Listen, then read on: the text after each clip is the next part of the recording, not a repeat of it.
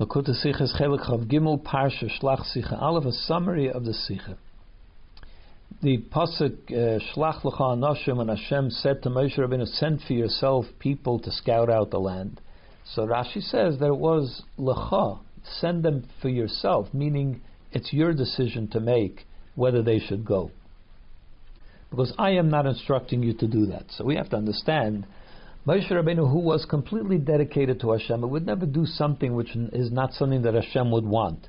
So obviously, if he was sending spies, and he was doing it because this is what Hashem wanted. And the pasuk, in fact, testifies to that. The pasuk says, "And Moshe sent them, Yishlach Moshe, al pi Hashem," according to the instruction of Hashem. In other words, Moshe saw this as what Hashem wanted him to do. So then it must be something good to do. And in fact, the Ramban explains that it was something that's, if you're going to conquer a land, then you have to prepare for the war in a natural way, because you don't want to just to rely on a miracle. So that makes sense. You send somebody to scout out to see what's going on and what's the best way to do it. So then, why is it that the pasuk Hashem says that it was all Moshe Rabbeinu's decision? Why didn't Hashem instruct him, send spies? Another thing that's difficult to understand is in regards to the Meraglim himself. The Rashi says that at the time when they were when they were chosen by Moshe Rabbeinu, they were kshedim, they were tzaddikim. In fact, the fact that Moshe Rabbeinu chose these particular people must have been because he felt that they were the right people for this mission.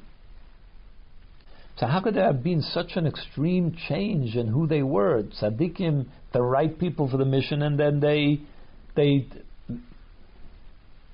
messed up so terribly that they caused something which is a tragedy for all generations. How could they have gone from the best people for the job, to becoming the worst people for the job? So to understand this, we have to understand that there were two elements to this mission. One was to find out what is the best way to conquer the land. As Moshe Rabbeinu said, you should see, is it a mighty people? Are they many? Are they numerous? Are they not numerous? Do they live in open cities? Do they live in walled cities? That was one thing. The second point of it was, let's take a look at the land. Is it a good land? Is it a fertile land? What's the story with the land? And Moshe Rabbeinu even instructed them that they should bring back fruit from Eretz Yisrael. For what purpose? Because there's no comparison to when you see the fruits, incredible fruits, giant fruits. Hashem did tell them that it's a good land, and they believed in Hashem because they were believers. Maminim b'nei maminim, they did believe Him. But Moshe wanted that the Yidden should see the fruits. But this was so important to him that he said, "V'yischazaktem, you shall take courage and take fruit from the land." Why do they need courage? Because that can easily identify them as spies. When somebody sees that they're taking these big amounts of fruits, going to the desert, why are they doing this? There's something wrong here. So that could have identified them as spies. Yet Moshe Rabbeinu said, take courage and take it. For what reason? So that the Yidden would see. That was so important, that the Yidden should see the actual fruits and not just rely on Hashem's telling them that it was so. So one of the explanations of this is that we know that the foundation of Torah that a Yid has to, in approaching Torah mitzvahs, is Nase comes before Nishma. We do it because we submit to the will of Hashem. Whatever He tells us to do, we're ready to do. But it's not just Nase. It has to also lead to Nishma, which means that there comes a time when a Yid has to also pursue with his own mind to try to understand why is it that Hashem wants us to do these things. So the same holds true for the instruction that Hashem gave the Yidden that they should go to Eretz Yisrael. We could do it just simply because Hashem told us to go, and He assured us that it's a good thing, and therefore we submit to His will. We go, we trust Him that it's good. But He wants it also to be that something that the Yidden themselves have a desire to go there. We come to be convinced that this is such a great thing, it's such a beautiful land, we want to go there from our own perspective, not just because Hashem told us that it is so. And that's why Moshe Rabbeinu told them, bring back fruits, so that everybody could see that it's a beautiful place to be. That's the point, that we should get to the Nishma properly. The same is also true for the first part of the Shlichus.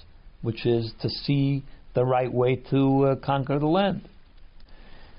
In other words, that Moshe Rabbeinu wanted them to see, yes, we could do this. Everybody understands that this could be done. It's all a natural thing. We'll be able to do it. Even naturally we will be able to do it. And not just because Hashem promises that we'll be able to do it. And that's why Hashem did not instruct Moshe Rabbeinu to send spies. Because the whole point of sending the spies was that it should sink into the minds of the Jewish people that it's a good thing they should come to understand it. So the instruction for that also shouldn't come from Hashem. I'm telling you to send spies. It's something that has to come from their own minds, or at least Moshe Rabbeinu's mind, that send spies so you'll see for yourself that it's all good and it is beautiful and that you'll be able to conquer it and that it's a beautiful land. That has to come from the people itself, from Nishma, not from Nase. That is the result. Not Hashem said to do it, but that we decided that it should be done because this makes sense to us. Which also explains how the Meraglim went from people that were the right people for the job and turned out to be the totally wrong people. The reason is they were told by Moshe, go there and look at it from your own perspective. See if it's logical, if it's natural, that how to do it. You have to decide how this is the best way to do it logically. The way it appears to you, the way it seems to you, the way human endeavor would look at that. And when they looked at it, everything that they described was actually correct. The people were mighty people, they were giants, and so on. These were all true things. The only problem was that they came to the wrong conclusion. They said, as a result of all this that we saw, we will not be able to do it. The Meraglim thought they were doing the right thing. Why did they think they were doing the right thing? Moshe Rabbeinu told them to look at it from their own, what do you think? So they described what they thought. So then what was the problem? If that's what they were if that's what Moshe Rabbeinu told them to do, what is the problem then? The problem is they came to the wrong conclusion. Moshe Rabbeinu never asked them to decide whether it's possible or not.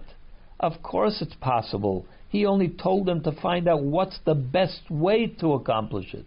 That's where they made their mistake. They added to the shlichus that Moshe Rabbeinu told them. He never asked them to determine whether it's possible. He just told them to find out what's the best way. Not only did they add to the shlichus, but they completely turned their shlichus upside down. They said that what Moshe Rabbeinu said, we're going to go there and do it. They said, no, we can't do it. But it was all based on the fact that they were told to see it from their perspective. The only mistake they made was nobody asked them to see whether it's possible. Only what's the best way to do it. Since Torah is a lesson to us, if it tells us about this problem, it must have also the solution to the problem. How does a Yid make sure that he doesn't fall into the same trap as the Meraglim fell in? So the answer is in the name of the Seder. The name of the Seder is called Shlach. Shlach means it's the root word of the word shlichus. You are an agent. You are a shaliach of whoever sent you. In this case, it was Moshe Rabbeinu, or the Eibishter that is we represent. A Yid has to know that even when we're involved in the nishma aspect of life, of Avodah, trying to understand why Hashem wants something and so on, it's also not because we want to understand. That's not the reason we do it. The reason is because Hashem wants us to pursue, to try to understand what He wants. So therefore, we never do it because we want to do it. Even the nishma is done because we are shluchim from Hashem. In fact, the only way that we could actually come to the true understanding of what something is, or why something is important, is if we leave our own leanings out of it. When you put your own thinking, your own leanings into it, you'll never come to the right conclusion because it'll always be colored by how you look at the world. So everybody has certain leanings, you lean to the right, you lean to the left. So everything that you think, and often what you think is I think this is the true way of life, and therefore you try to justify everything into your way of thinking. You never get to the truth of the matter itself. The only way to be able to get to the truth is to be able to see things not because you want to understand it, but because you are in a mission from Hashem to understand the truth. Leave yourself out of it.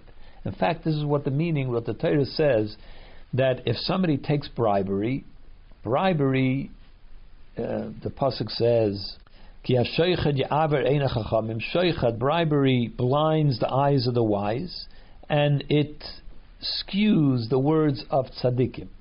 So the question is, somebody that takes bribery, how does the Torah address him, identify him as a tzaddik or a chacham? And if the Torah says he's a tzaddik and a chacham, it means that he's truly a tzaddik and a chacham. So how is it possible that a tzaddik or a chacham would take money in order to give a wrong ruling, knowingly give a wrong ruling? And the answer is no, he would never do it knowingly. What happens is when you take bribery is, it now becomes about yourself and about how you see it, not about how the truth of the matter is, and therefore it always skews the way you give your final ruling if you take bribery, without your even knowing about it.